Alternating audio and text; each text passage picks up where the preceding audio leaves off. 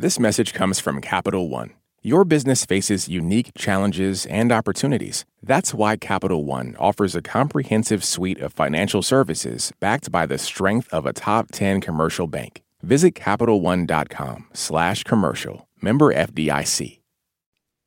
Live from NPR News in Washington, I'm Jack Speer. President Biden says more sanctions are coming on Russia in response to the death of opposition leader Alexei Navalny.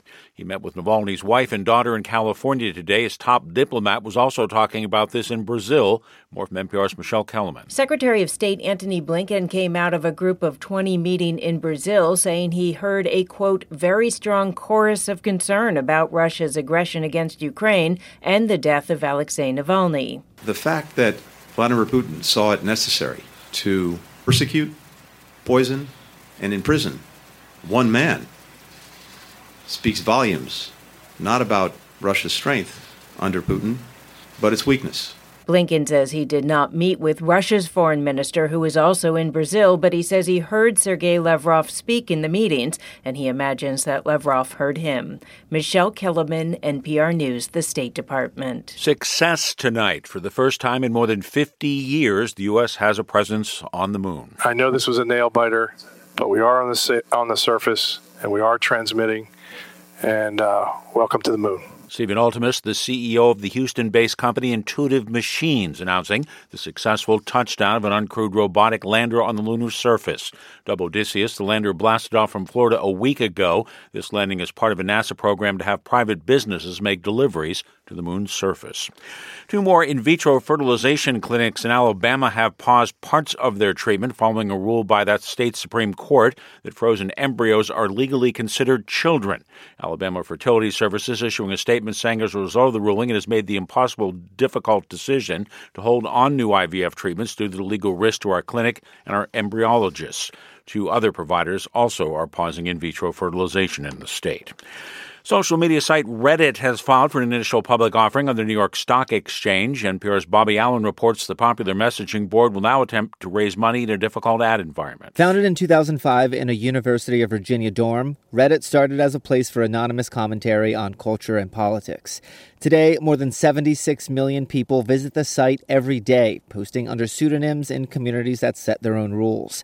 It helped launch the GameStop stock market roller coaster, and its communities have gotten into controversy over harassment, racism, and other issues. Reddit's hands-off approach to content moderation has been criticized and celebrated, but supporters of the site say it is a key ingredient of its success. While Reddit mostly relies on advertising, its executives are now cutting licensing deals with AI companies, including Google, to license the content found on its 100,000 communities for training AI models. Bobby Allen, NPR News, San Francisco. On Wall Street, the Dow shot up 456 points today. This is NPR. There are signs that what was felt to be a largely abandoned effort to reach a ceasefire deal in Gaza may be picking up steam again. The White House saying today a visit by a senior envoy with Israeli leaders is going well. Other mediators also reported encouraging signs from the warring parties. U.S., Egypt, and Qatar have been trying for weeks to find a formula that could halt Israel's devastating offensive in Gaza. Renewed progress comes ahead of an expected summit this weekend in Paris. Former talk show host Wendy Williams has been diagnosed with a frontal temporal dementia. That's according to her representatives, is the same form of dementia actor Bruce Willis was diagnosed with last year. NPR's Jonathan Franklin has more. A statement from Wendy Williams' caretakers Thursday says that the 59-year-old's diagnosis have, quote, already presented significant hurdles in her life.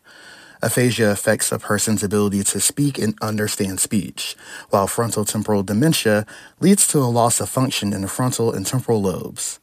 News of her medical diagnosis comes just days ahead of her 2-part documentary called Where's Wendy Williams?, where it details her health battles after her talk show's end in 2022. Jonathan Franklin, NPR News. Google says it's suspending the ability of its new chatbot Gemini to generate pictures of people. That's after the system apparently generated some historically inaccurate representations. Gemini users this week were posting screenshots on social media of historically white-dominated scenes with racially diverse characters added. Observers raised questions as to whether the company might be overcorrecting for the risk of racial bias in its model. I'm Jack Speer, NPR News in Washington. This message comes from NPR sponsor Allianz Travel Insurance. Don't get caught without emergency medical coverage on an international trip. Learn how Allianz Travel Insurance can protect your trip from the unexpected at AllianzTravelInsurance.com.